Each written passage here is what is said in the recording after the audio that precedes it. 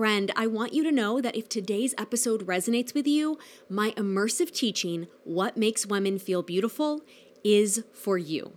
Visit hillaryrushford.com/beautiful to see if enrollment is currently open or get on the wait list for the next time we open doors to welcome new members. I'll put that link in the description of this episode as well. It's hillaryrushford.com/beautiful. You are welcome here, and this teaching experience will change your life. So you are welcome in advance. You're welcome. What was that? You're welcome. With Hillary Rushford. Say it again. You're welcome. In advance. Hi, lovely. I want to read you a review that was left by one of our girls named Joy because it's so relevant to what we're going to talk about today. And I just happened to see it right before I started recording. She said, "I'm so grateful to have found your podcast, Hillary. I rarely find people who believe it's important to connect to your gut, but also apply practicality and wisdom to what the gut is saying and make decisions from that place of wholeness. So much of my life, I've been around people who are very boxed in about what they believe. And I went along with that legalistic way of living, but it left me without a lot of choices. I've left this life behind and I'm attempting to create a different life, but I'm feeling stuck. This episode particularly helped me to both feel it's okay to think outside the box and learn how to do so. I am beyond grateful. Thank you for sharing all your deep and wonderful thoughts and the processes you take to flesh these ideas out into reality." Wow.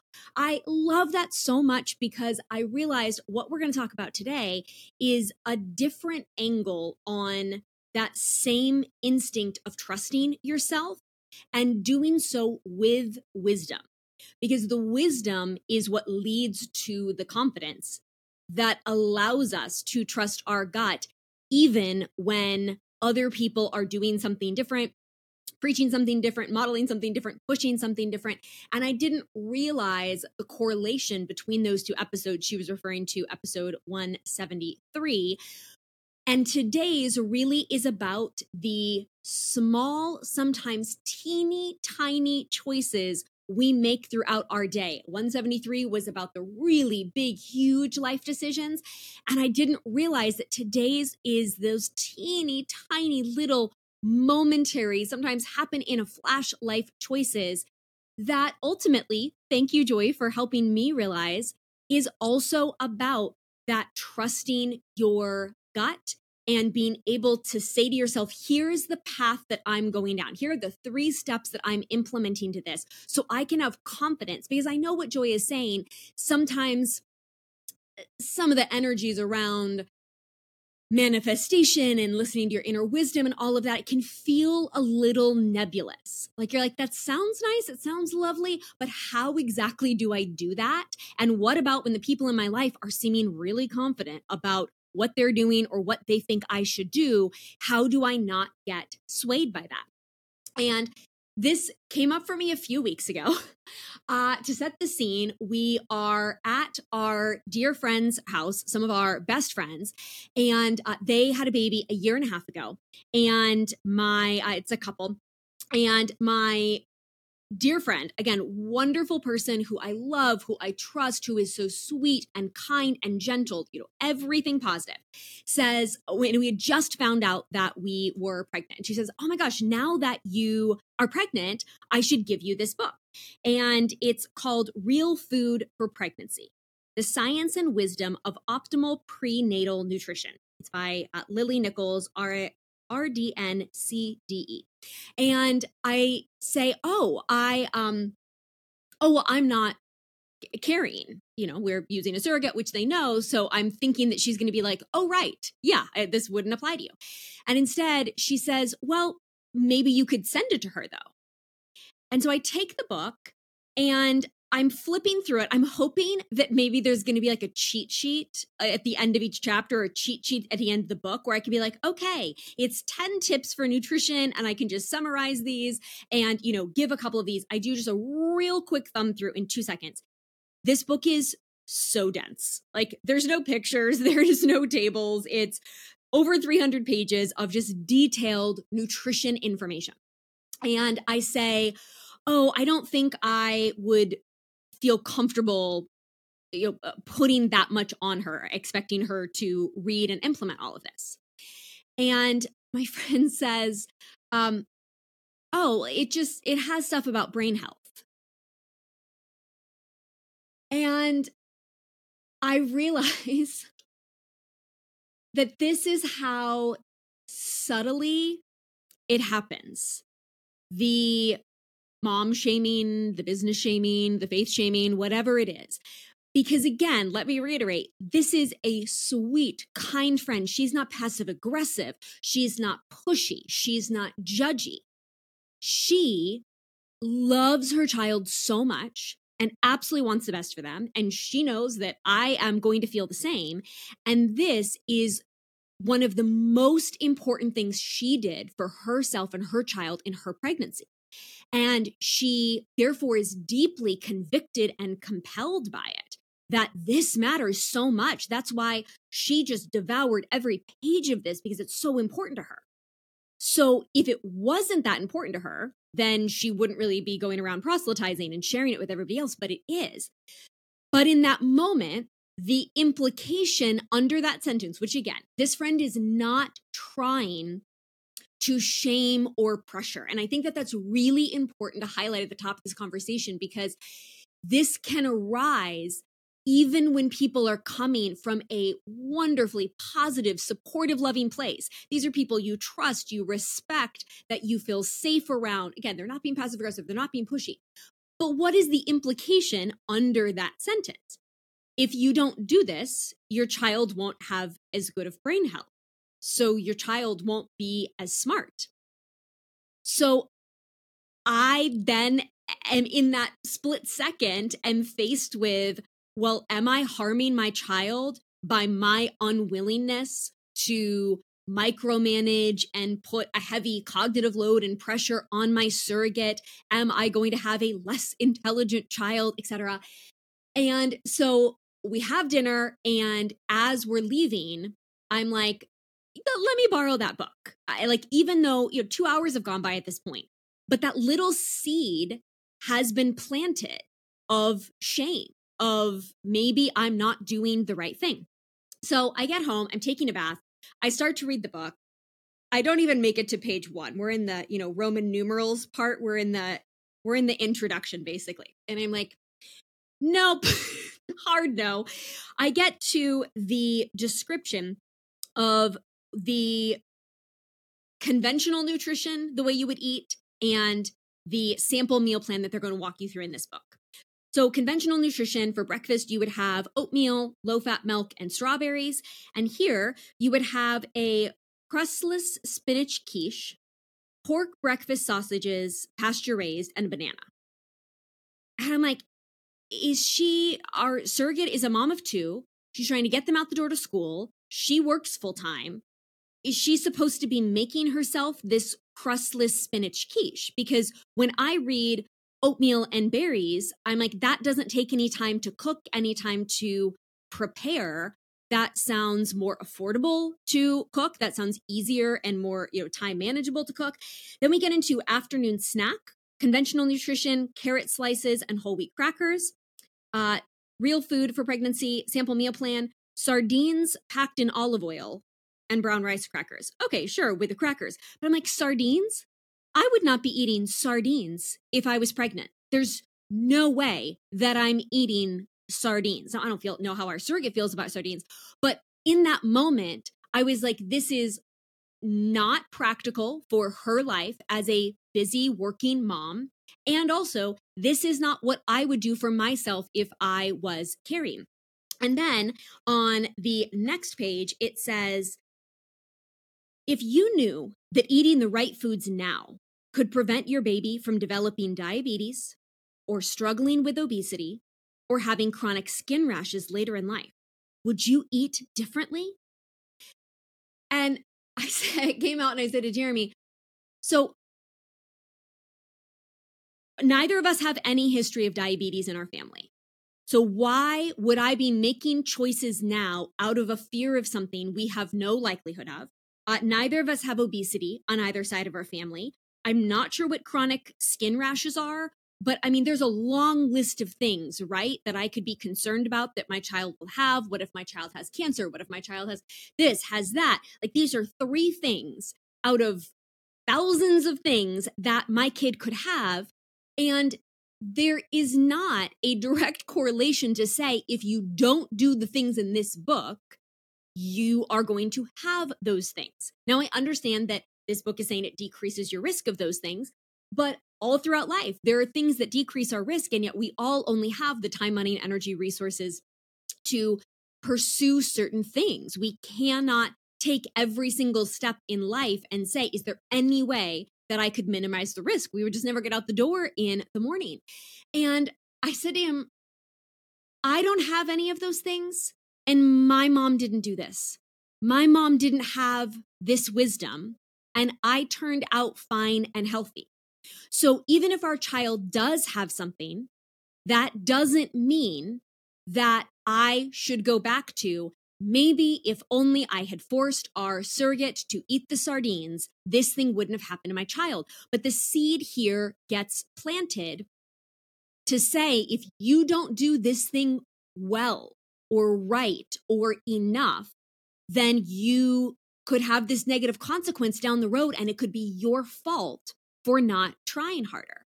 And I just think these moments, this can apply to anything. It is not just about parenting. It's like, you aren't fearful about something until someone else says that you should be.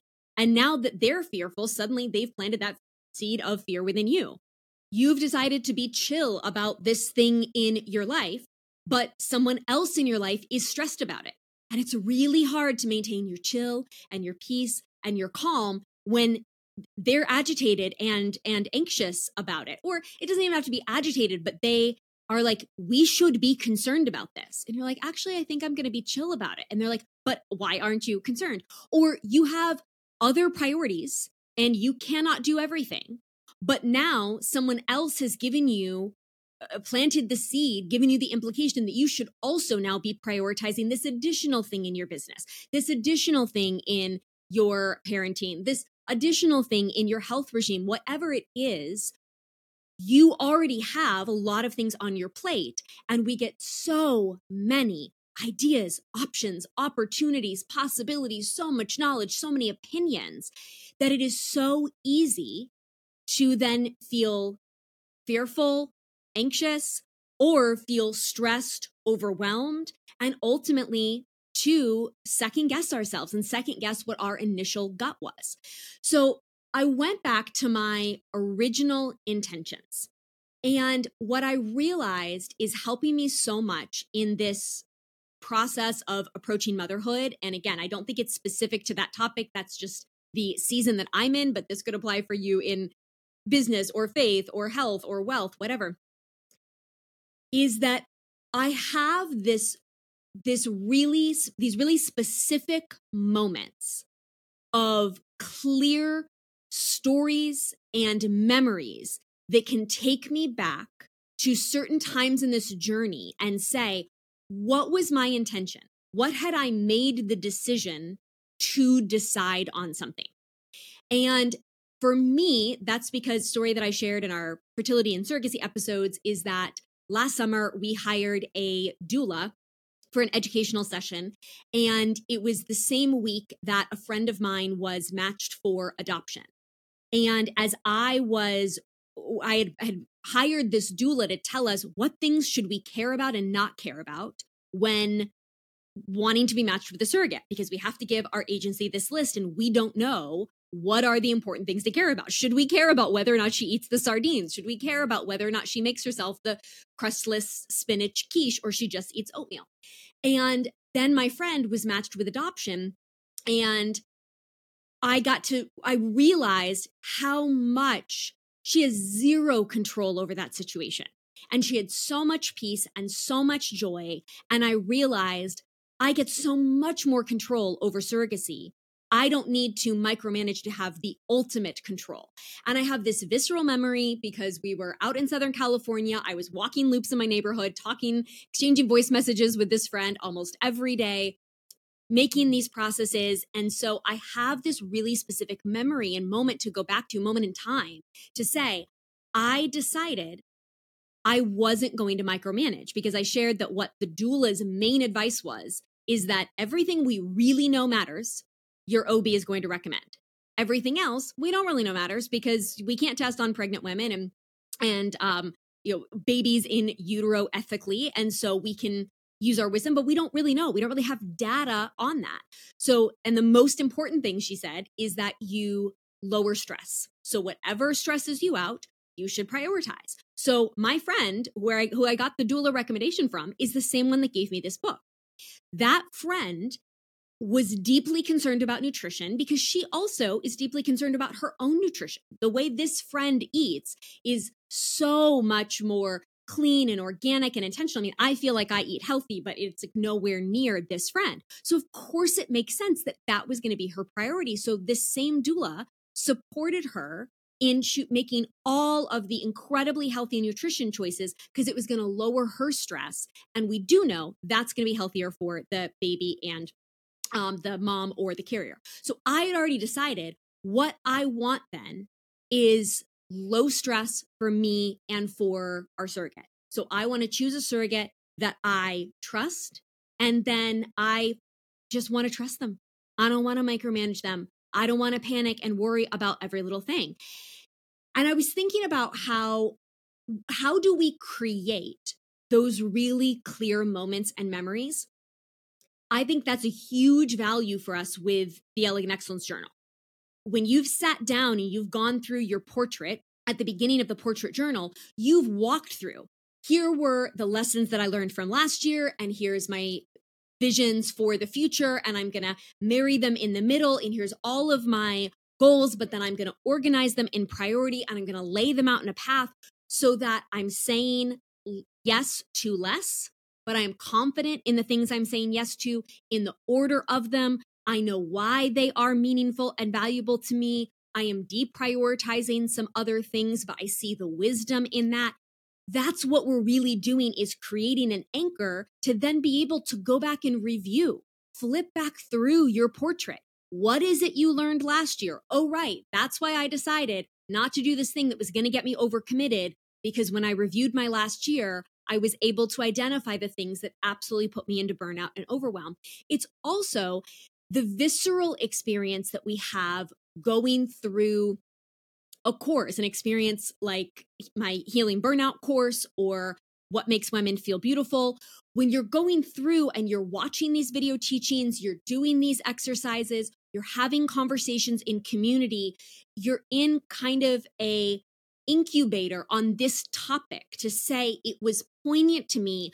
I remember why I joined the healing burnout program. I remember this teaching, and that was such a catalyst for me that unlocks, that allows me to go back and say, no, I had that moment in fall 2023 when I took what makes women feel beautiful and I rewired what my desires are for a healthy body and beauty. And now that I am anchored in, I'm going to be pulled off my game less by my mom, my sister, my best friend, culture, whatever it is. And I can go back a year later and remember, oh yeah, last fall, it was this teaching and it was this moment. I remember watching that video. I remember I would go to the coffee shop and I would listen to it in the bath. And I just remember in that season, this is the clarity that I had, and I'm going to go back to it. And I talked in last week's episode about peace and how I'm experiencing such wild peace in this season. I am confused and fascinated by it and wanting to figure out how to feel that in other areas of my life. And one of the components was having a really clear decision to make by a deadline. But I also think it's not even so much a decision as just a shift. I think it can also be the container that comes from saying, I am in this healing burnout experience for the next 6 weeks. I am in the what makes women feel beautiful experience for the next 6 weeks. And I am really going to focus on this so that I feel a shift and a change. My intention for this 6 weeks is healing my burnout, is feeling more beautiful. And that's going to make a substantive shift. It's not just going to be a one-off thing that I heard once, forgot about it for 3 weeks, and it didn't really make a substantial change. So I think it can be a deadline in making a decision, but it also can be that real intensity, because I've been experiencing this in the, what are we at now? 5 weeks maybe since we found out we were pregnant. And I was like, okay, this has got to be a season shift. I have got to have breakthrough in this mindset area and this work-life balance area. A baby is coming. And so I have sunk in and immersed myself. And I'll talk about this on another episode once I have more space from it. But friend, it is so powerful. I am feeling the mentally and emotionally healthiest that I've ever felt. And it's because I'm like, okay, we got to get in and give ourselves this boot camp in the same way that you can have that experience in a course. You can go through the portrait in the Elegant Excellence Journal, and you have that then to anchor back on. So I went back to what was my original intention. It was having low stress for both me and my surrogate by not micromanaging. So that means this detail-oriented book with all of its nutrition is not in line with the goal that I made at a calm, centered time with wisdom, with intention. I hired a coach. I talked to a trusted friend. I was immersed in a deadline to make a decision. I went through all of that, and I got clear on my goal. So when Joy is saying, I'm letting these other people, in her review, I'm letting these other people kind of make me question, that was what was true in my gut. And Joy said, other people are telling me to listen to my gut, but Hillary, you said, here's the process for gaining confidence in your gut. And I think it's that. I think it's creating this sort of bubble, this container where we make this decision. And then when we get other opinions and outside information, guys, I was shocked how rattled I was. That's what I can't stop thinking about. I took the book. I can't believe I took the book. I can't believe that I got so rattled, and I took the book after a 2-hour dinner. It wasn't even in a 10-second moment. Even after, now I wasn't consciously thinking about it, of course, because I was being present, but it lingered, that little shame seed of fear. So I actually took a book that never in a million years would I have read myself during pregnancy, and would in this case have had to ship. Mind you, why would I not just go order the book online and send it to my surrogate? But I would have to ship this book to her and then ask her to read in between working full time, getting to all of her doctor's appointments for the baby, and having 2 kids. She's now got to read and then shop for and cook and live out a 300-page book, which, mind you, when my friend was doing this, my friend doesn't have any other kids.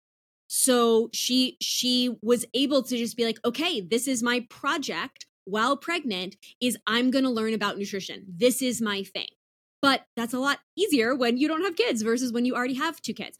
So then I second thought about, what are my bigger picture priorities in life outside of this one specific incident? So the experience of pregnancy, my number one goal was low stress and not micromanage. And that's going to make me happiest and healthiest, surrogate happiest and healthiest, baby happiest and healthiest. But zooming out even more, my bigger picture priority around not just parenthood, but life is emotional health. I think when it comes to parenting, but I think we would have this in our health and nutrition, or our wellness personally, we would have this in our business or our career. There's different priorities that people can have. And so I think some in parenthood may be about really giving their kids the tools to succeed.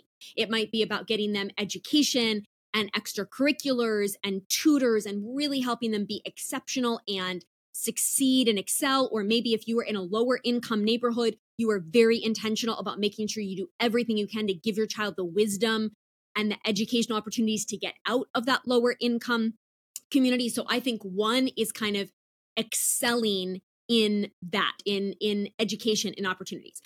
For my friend, it's physical health and nutrition. I mean, that's the big picture priority in her life for herself.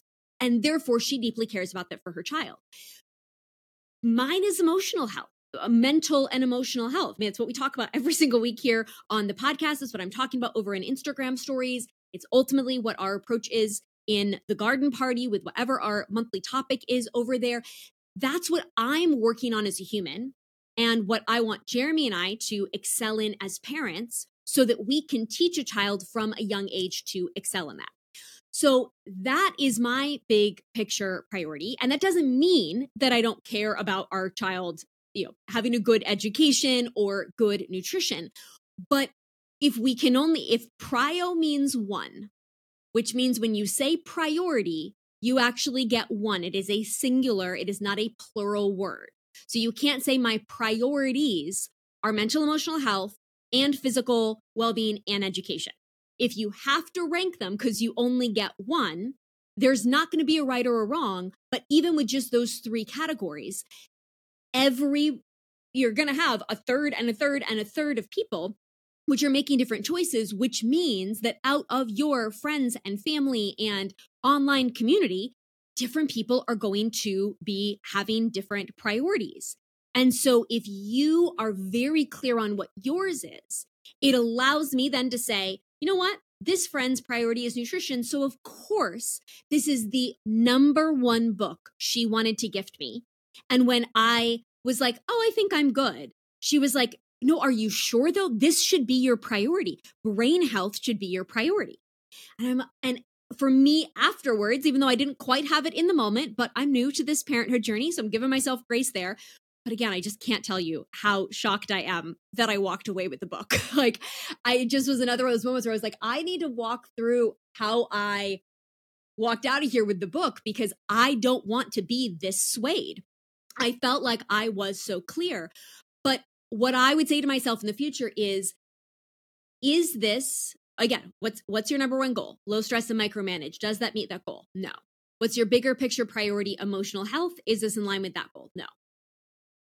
Is your friend's bigger goal health and nutrition? Yes. Okay, cool. Then it makes sense that this is why it was her favorite book.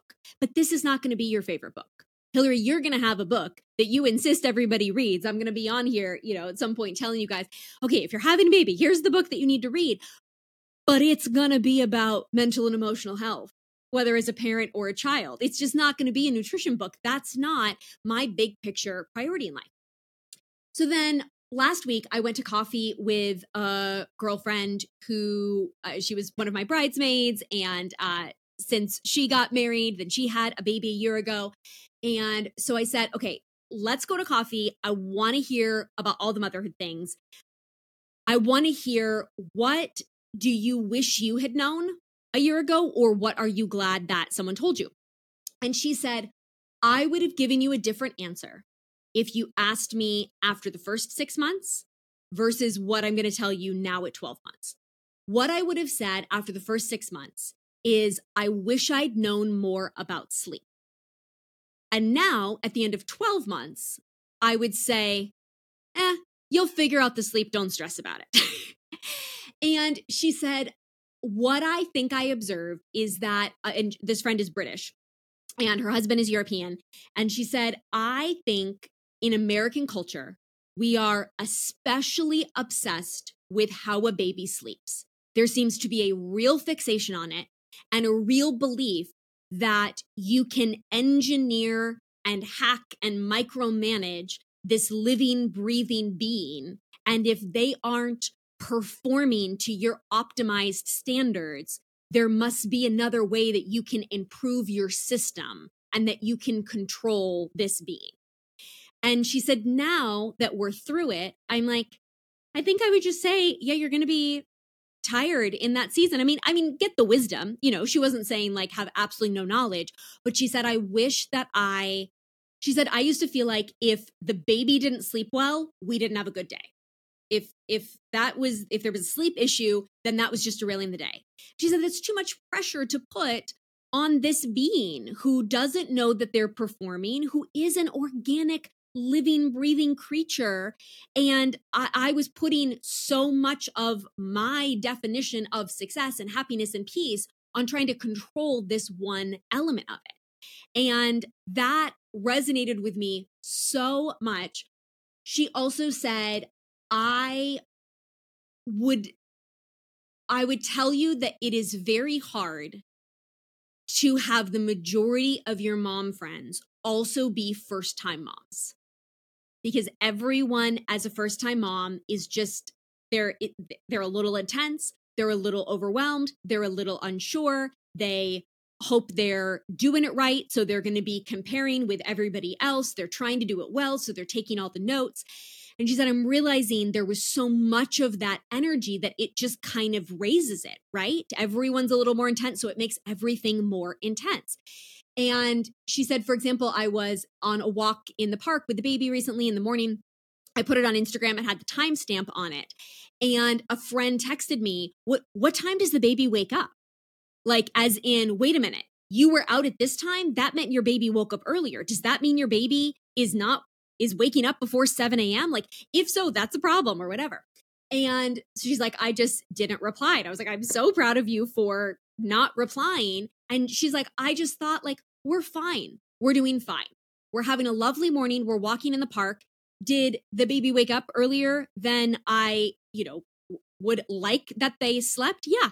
And were we fine? Yeah. And do I need any tips on it? No. And so I said, I've been thinking about it since, and I said to Jeremy, what if we say one of our things is to each other, meaning, not that we're telling this to other people necessarily. I mean, I'm telling you guys, but I just mean this isn't verbally necessarily what I would exactly say. What if we just do not really discuss sleep? Because we know it's a hot button issue that people are really obsessed with and everybody wants to give advice and opinions on. And so when someone asks, how is the baby sleeping? We say, they're sleeping. And, they just bring us so much joy. I mean, even when I'm up in the middle of the night, I just think we're only doing this once with a newborn and with an infant. And I know we're going to miss this stage. And so even on those times when I'm not getting a lot of sleep, I'm like, this is a once in a lifetime experience. We chose to have this experience. We knew this is what came with it. And we know before long, they're going to be 7 years old and we're going to miss these times. Oh my gosh, I just started to get a little emotional when I said that. Ay, ay, ay. Okay, I'm fine though. I didn't actually cry. We're going to miss these times. So notice I didn't actually answer how the baby is sleeping. I just said they're sleeping. And then I moved on to all of the positive mindset that I'm bringing regardless of whether or not the baby is, how the baby is sleeping. Are they sleeping through the night? They're doing great. I mean, even when they're awake, we're just so aware that this is a precious season, blah, blah, blah. Again, I didn't answer the question. I just said they're doing great. Not using terms like good or bad, which I don't think people necessarily say they have a bad baby or a bad sleeper, but they will say it's great. It's a really good baby. Like, yeah, they're a good sleeper, which implies then that there are bad babies and bad sleepers. But if, again, going back to mental and emotional health, I'm going to be working not to associate, like we talk about things like the terrible twos. Well, if you call something terrible, you're probably not going to be happy in it, right? But I think nowadays, maybe do we not use that anymore? Like, do we all know that's outdated where you're like, this 2-year-old is not being terrible. They are trying to learn to express the feelings, emotions, sensations that they're having, but they don't yet have their vocabulary, but they know enough to be able to, I mean, I can imagine that would be frustrating. So that's the experience that they're having. Do you ever feel frustrated that you can't express yourself well? Yes. Do you have a little temper tantrum about it? You do. You do it in a strongly worded email or a tone when you're on that Zoom call. So yeah, your 2-year-old who has a fraction of the life experience that you do is going to have those moments as well. So if I'm not going to use labels such as terrible, problem child, problematic, whatever, then why am I also using it now to associate, is the baby a good baby or not? Are they a good sleeper or not? And instead, just saying we're going to focus on what we want to focus on, which truly is choosing to be grateful for this experience. And even before this coffee with this friend saying it, that's what Jeremy and I have talked about, is going into this season saying, We know there's going to be hard times. We know we're going to be tired. We know we're going to be stressed. We know there's going to be meltdowns, whatever. But we're choosing this, and we believe it's going to bring us more joy overall, and that the hard times are going to be worth it. And so let's remember that mentality going into it. So I'm curious, what is it in your life that you don't want to discuss, that it feels like gets brought up, and you just need to have your, or rather you don't need to, but you can have your answer prepared for how to pivot. I mean, if you are struggling with infertility, I think we know now on social media, there are so many triggers. People give so much unhelpful, unsolicited advice. And I don't think we would still have so many reels about it, of like things not to say, if people weren't still saying the things. Like, don't say to someone who's trying to conceive, just don't stress. And that's when it always happens. Like, not helpful, but I don't think we'd still be seeing reels about it. I just saw one the other day, if people weren't still saying it. But I actually realize also, when I was thinking about this conversation today, that I didn't share about our infertility, or I shouldn't say we had infertility. I didn't share about my embryo freezing and whether or not I was going to go forward and do more rounds. I didn't share about surrogacy and whether we were going to move forward in that. I did share a little bit about being on the fence about children, but I wasn't really leaving it open for discussion. And it also wasn't at the very time that I was trying to decide. It was like a year before I really was like, okay, we got to make this decision. So it didn't feel that tender at the time. So all of those choices, I didn't share until my decision was made.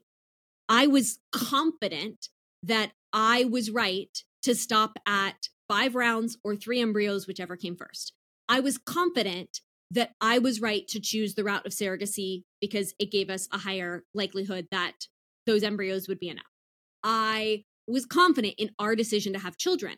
So now I'm not taking information from the peanut gallery, because I listened to my gut in more quiet, where it really was just God and me, to be honest, and whatever your faith is in that. I really did decide for myself, and that's where the confidence in the choice comes from, because I had to fight to get to that piece. And it wasn't fielding 20 different opinions, which come from people with different goals, different priorities, different personalities, etc., that we're taking all this in from.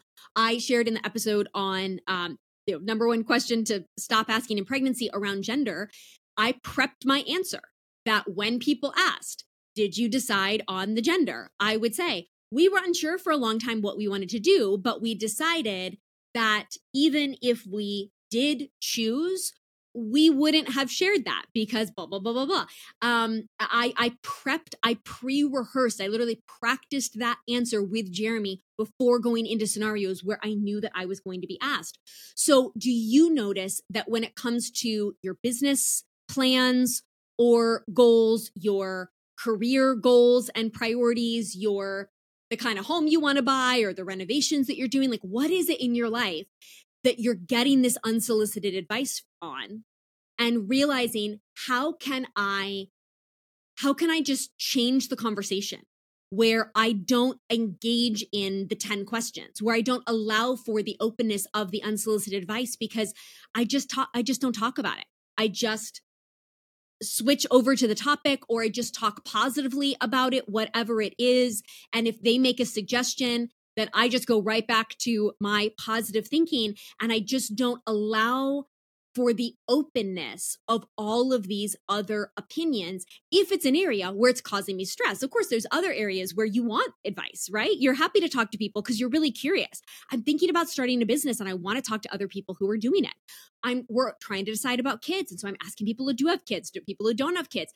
Advice is wonderful. Community experience, all of that is incredible until it's making you either more fearful and anxious or overwhelmed and burnt out, because you're either fearful and anxious, you're not doing the right things, or you're overwhelmed and burned out because you're trying to do all the things, or you're feeling insecure and second guessing what your own choices were.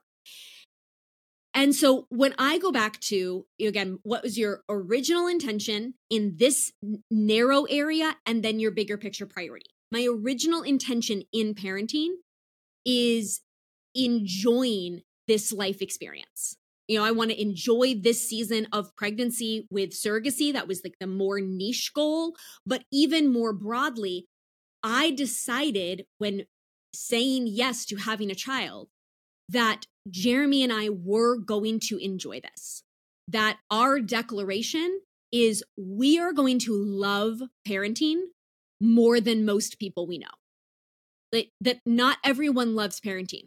A lot of people struggle with it and talk about the hard parts of it and it's kind of more tough than good. But for us, and this is not a judgment on anyone, but it's our approach to say we are constantly going to look for and believe in and make priorities and choices so that the reality is we love parenting than most people we know. We love it. I say this to Jeremy all the time just in the last few weeks. I'm just constantly like, I'm so excited. I think we are going to love this so much. I think we are going to enjoy this so much and that we are going to be so grateful for it. And, in our case, we have the unique angle that we're only going to do it once at this baby stage. And I think that really allows for that sense of, as I said in the episode last week on peace, realizing I had the once in a lifetime experience of planning a wedding and I didn't make myself very happy in it.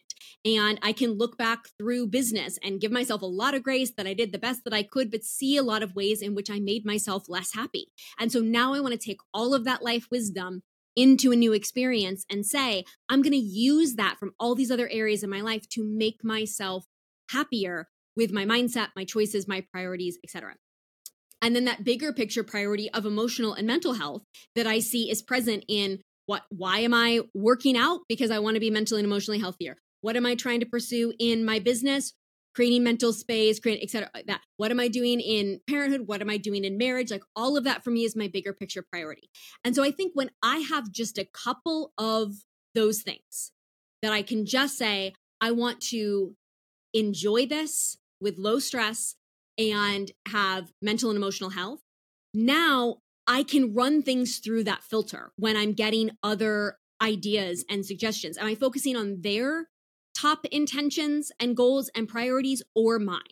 Is this additional useful information that's taking me along the same path, or is it adding complication? So let's say, for example, you're in your business, you're wanting to grow your list and your audience, and you're really focused on YouTube. If somebody is giving you other wisdom on YouTube, you're like, this is so helpful.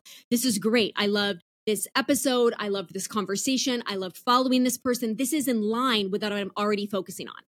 But if they're like, honestly, I think you should be over on TikTok, but you've gone through it. You've already decided between Instagram and YouTube, and you've gone through all these things, and you made the decision of YouTube. Then you can't let yourself get thrown because they've made another decision. And the reality is, if it was 100% crystal clear, everybody would be doing one thing. Nobody would be doing the other thing. There wouldn't even be a conversation. So that allows me to have more confidence in not listening to that information, not adding it to my plate to be like, well, maybe I should rethink everything I'm doing on YouTube, or maybe I should try to do both because you're putting this fear in me. But if the tables were turned, are you equally advocating for this person to, get over to YouTube? Probably not.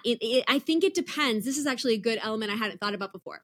I think it also depends kind of the power dynamic in the situation. Because of course, as a mother already of a 1.5-year-old, my friend kind of has the upper hand to be like, here's the book that you should read, right?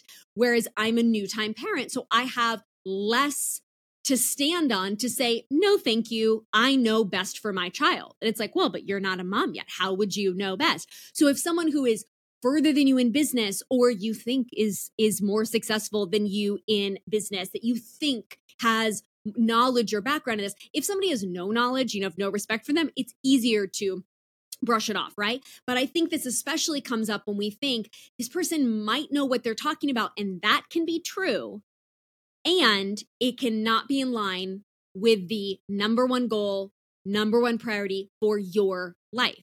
It can be taking me down a different path, adding a complication, making me less secure in my path. And if you're in that stage where you're trying to decide, then great, take in all the information.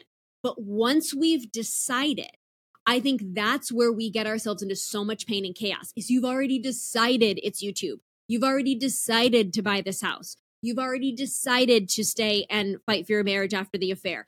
You've already decided that you aren't going to obsess over the nutrition, whatever it is. And this is where we start to feel crazy, is when other people keep adding on. And so you either have to second guess your original choice, or you have to add on and try to say yes to more complications that leads to overwhelm and burnout. If it's taking me off, or I even think that people might take me off, then don't share it and don't open up the conversation in that way. Now, the friend will still offer you the book, because I didn't bring up that conversation. I didn't do anything to invite it. I just walked into their home, said, we're pregnant. And, within 5 minutes, the book was in my hand. So it's not saying that you will necessarily be able to avoid it. And you will still have moments when you second guess, because I can't believe that I took the frickin' book home. Like, even over hours, I still can't believe that I second guessed, because I think of myself as being mentally strong in this way and having done this work. And so if you're listening and you're like, I think Hillary's done a lot more work in this area, like she hired the expert and whatever, she'd had this intention for a year. I listened to the peace episode. She had this whole history. I listened to the fertility and the surrogacy. It's been a long journey of really anchoring in. Meanwhile, I'm new at entrepreneurship, or I got pregnant and we weren't planning on it, and here we are, and I don't have a lot of background for this, or I just recently decided to end my relationship when I found something out. I didn't have a lot of time to prepare for this. So knowing that I, Hillary, still second guessed, still got pulled off my center, got pulled out of my game and the way I wanted to play, what my strategy, my approach on offense to this whole parenting journey, even with all of that. And yet, hopefully after this episode, you will understand how to feel stronger, because I went through and was like, okay, what does my game plan have to be to not get pulled off my center like this? And I've now clarified, I can't control her sharing. And again, she did nothing wrong. People are going to share because they're passionate, they care, they're joyful. It doesn't even necessarily mean that they're being a know-it-all and they want to share their information. They're passionate. They want to help you be a good mom. They want to help you be a good entrepreneur. They've worked hard for the knowledge they have in real estate, whatever it is. They heard one podcast episode on divorce and they thought it was really poignant, even though it didn't apply to them. Like, it isn't that they are doing anything wrong by sharing, and I can't control her sharing, but I can control my center more by going back to what are my goals and priorities. And the more that I refocus on that, the more that I spend time with my Elegant Excellence Journal, the more that I sink into the right teaching on that topic. If you're trying to have that confidence in your body and your beauty, it's what makes women feel beautiful. If you are trying to not get burned out, it's the Healing Burnout course. I have my things I'm going to right now in the season to say, I'm going to dive into this book. I'm going to journal about this. This is the area I want breakthrough in. That all allows me to control my center more. And I limit the times that I'm forced to work so hard to control it by changing the conversation and being prepared to do so, knowing I don't really want to engage in stuff on this topic, getting that wisdom from another friend that's like, okay, sleep is kind of the thing people are obsessed about. And I'm like, okay, now that I think about that, I do hear people talk about that a lot. Maybe that's just something that I won't talk about and I won't broach and bring up unless I would like advice on it. And who are the people that I want that, advice from? And then clarifying with people who do bring it up, if it's a repeated topic or I frequently see them and this person keeps coming back to it, then you can be a little more clear that you're saying, actually, we've just decided not to talk about sleep because, et cetera, et cetera.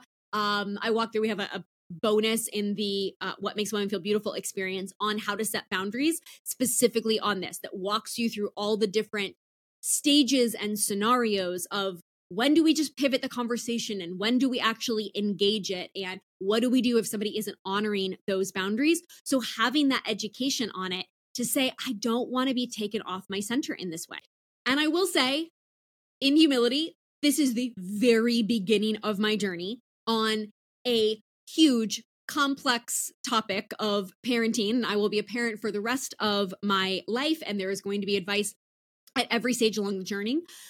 But just because you know you're going to get advice and unsolicited advice and people are going to have opinions doesn't mean that you just collapse and are like, well, people are just going to have unsolicited advice, so I guess I'm just always going to have to deal with it. I mean, obviously, right? You're like, okay, yeah, they are, which means I'm going to prepare a little extra. I'm going to put a little extra intention into my internal, mental, emotional preparation, and also my awareness of that friend, like I said, with the gender, where I was like, there are some people in my life who are really obsessed with whether or not we pick the gender and what the gender of our baby is. And they will ask every single time I see them. So I knew I had to prepare before seeing those friends.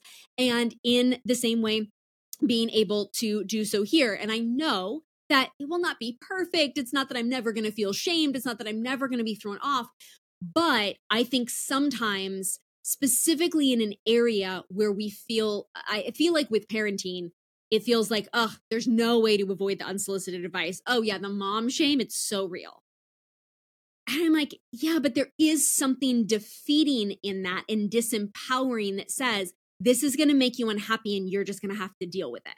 And as you know, that's just not how I approach anything. And it's not from an idealistic perspective of thinking we can control it all. Case in point, not being idealistic about saying we can control how this child will sleep and we will be able to be perfect and hack the system and make it happen. It's actually saying in humility, I won't be able to control it, so I'm going to work on the parts that I can control, which is my inner mindset and some wisdom in how I'm approaching those conversations with others. So if nutrition is your thing, you may want to read Real Food for Pregnancy. It comes highly recommended by my very intelligent on nutrition friend if that is your thing. But I think what's most important is that you know what your thing is. And I honor that your and my things are going to be different. And kind of that advice from the doula, right? If the most important thing is what doesn't stress you out, then I think that's true for all of us. That happens to be pregnancy, gestation advice, but isn't the most important thing also what stresses you out the least in marriage or buying a house or business or in your career? Isn't it peace that we ultimately are looking for? And the more peace we have, the happier we are. We know that, our immune system is hit when we're in burnout. We know that it leads to lack of physical health, increase of disease, all of these things when we're in a constant state of burnout. So this is the way we all want to live. The way that doula is saying, what that doula is saying is have less stress in your life and you will be happier and healthier. That's wisdom that applies to everything. And therefore, whatever your goals and priorities are, I hope that this has helped you anchor into confidence in those. Have peace that not everyone is going to agree with them. Absolutely. We just all are going to have our own things. That doesn't mean you have chosen wrong. It just means, again, if there was a clear answer, we would all be doing the same thing. And that this allows you to feel more empowered in ultimately trusting your gut and then honoring and hoping and believing, wishing the same way we say, I hope you feel beautiful and I wish you joy and peace today in body image and in beauty instead of judging others. The same thing. I wish back to my friend. I want to gift her, I haven't thought about this, but I've got to give her this book back at some point and say that I'm not going to read it. But I guess I will probably, that's probably what I will say is thank you so much for lending me this. This actually gave me so much to think about, not because I read the book. I just read the introduction and what I realized, and I will just share this with her. This was my goal. This was my priority. I see this was your priority. Everyone's going to have a different priority in parenting, and ours are different. And yet we both are doing the best to love our children, love ourselves. One isn't better or worse. It's no judgment. It's just acknowledging prio means one, and we've all got to pick one. And if ours are different, that's totally fine. I'm sure a year and a half from now, I'm going to be telling you the most amazing book that I read in this whole process, and it's going to be about mental and emotional health. And you might be like, at that season, I don't have time to read it. I've gone back to work now, like between the work and the baby, I don't really have time to read books. No worries. I'm not, you're not going to read my book either. But ultimately, what matters is, are we feeling the most peace and the least stress as parents, as entrepreneurs, whatever it is in your world? May you be pursuing it with the least stress and the most confidence in your goals and your priorities. Oh, wait. One more thing. Don't miss this. Before you go, love. P.S. Something I'm loving lately is simplifying the decor around my home. So what triggered this is I was looking for a place to film. I'm wanting to start doing more outfit style related posts, videos, little tutorials on Instagram. And as beautiful as our home is, hair toss, we got real first world problems around here that we have so many floor to ceiling windows that there really isn't good backgrounds to film in our house because you're going to be backlit in front of the windows. And other than that, there just aren't that many good angles. We have a amazing home in every other regard, but it's not the best for the Instagram. So I had this idea to film in this certain corner, and yet it was one of those corners where like I had all my books stacked, all the novels I think I'm going to read that I haven't gotten around to. And it was just that like corner where all the things are, whatever. So I cleaned it out to simplify and make that pretty for filming. And then I was like, oh my gosh, that looks so nice over there. It feels so relaxing and refreshing to see that white space. And then I was just wanted to start doing that. Then I looked at my dresser, and because I'd been dusting the end table, then I was like, oh, the dresser also looks dusty. So I went to dust the dresser. And then I thought, I just don't need all this stuff up here. This is kind of cluttery. What if I just took everything off, put it back on? And in the end, there was like 4 pieces, little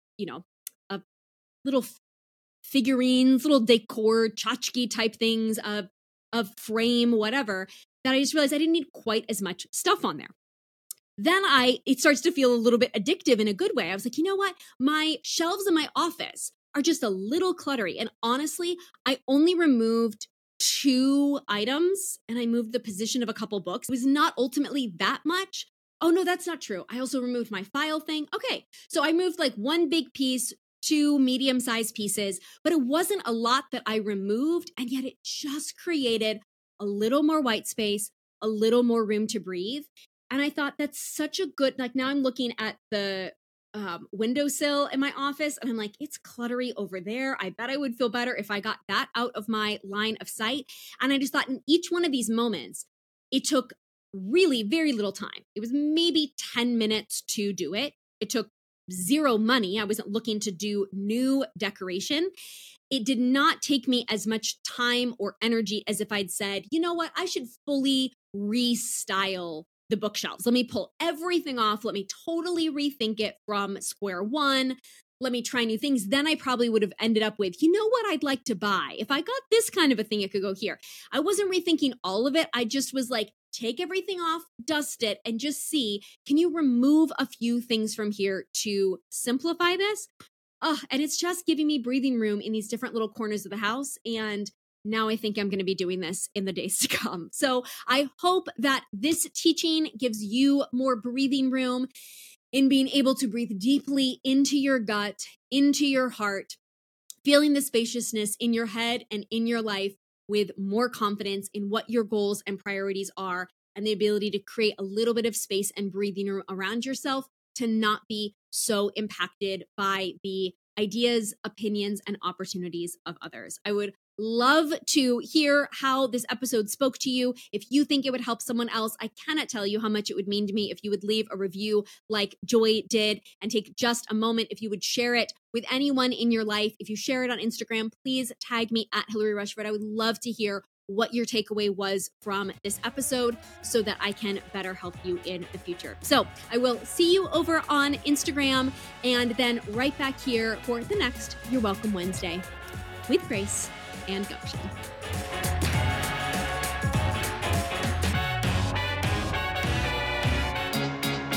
Till next Wednesday.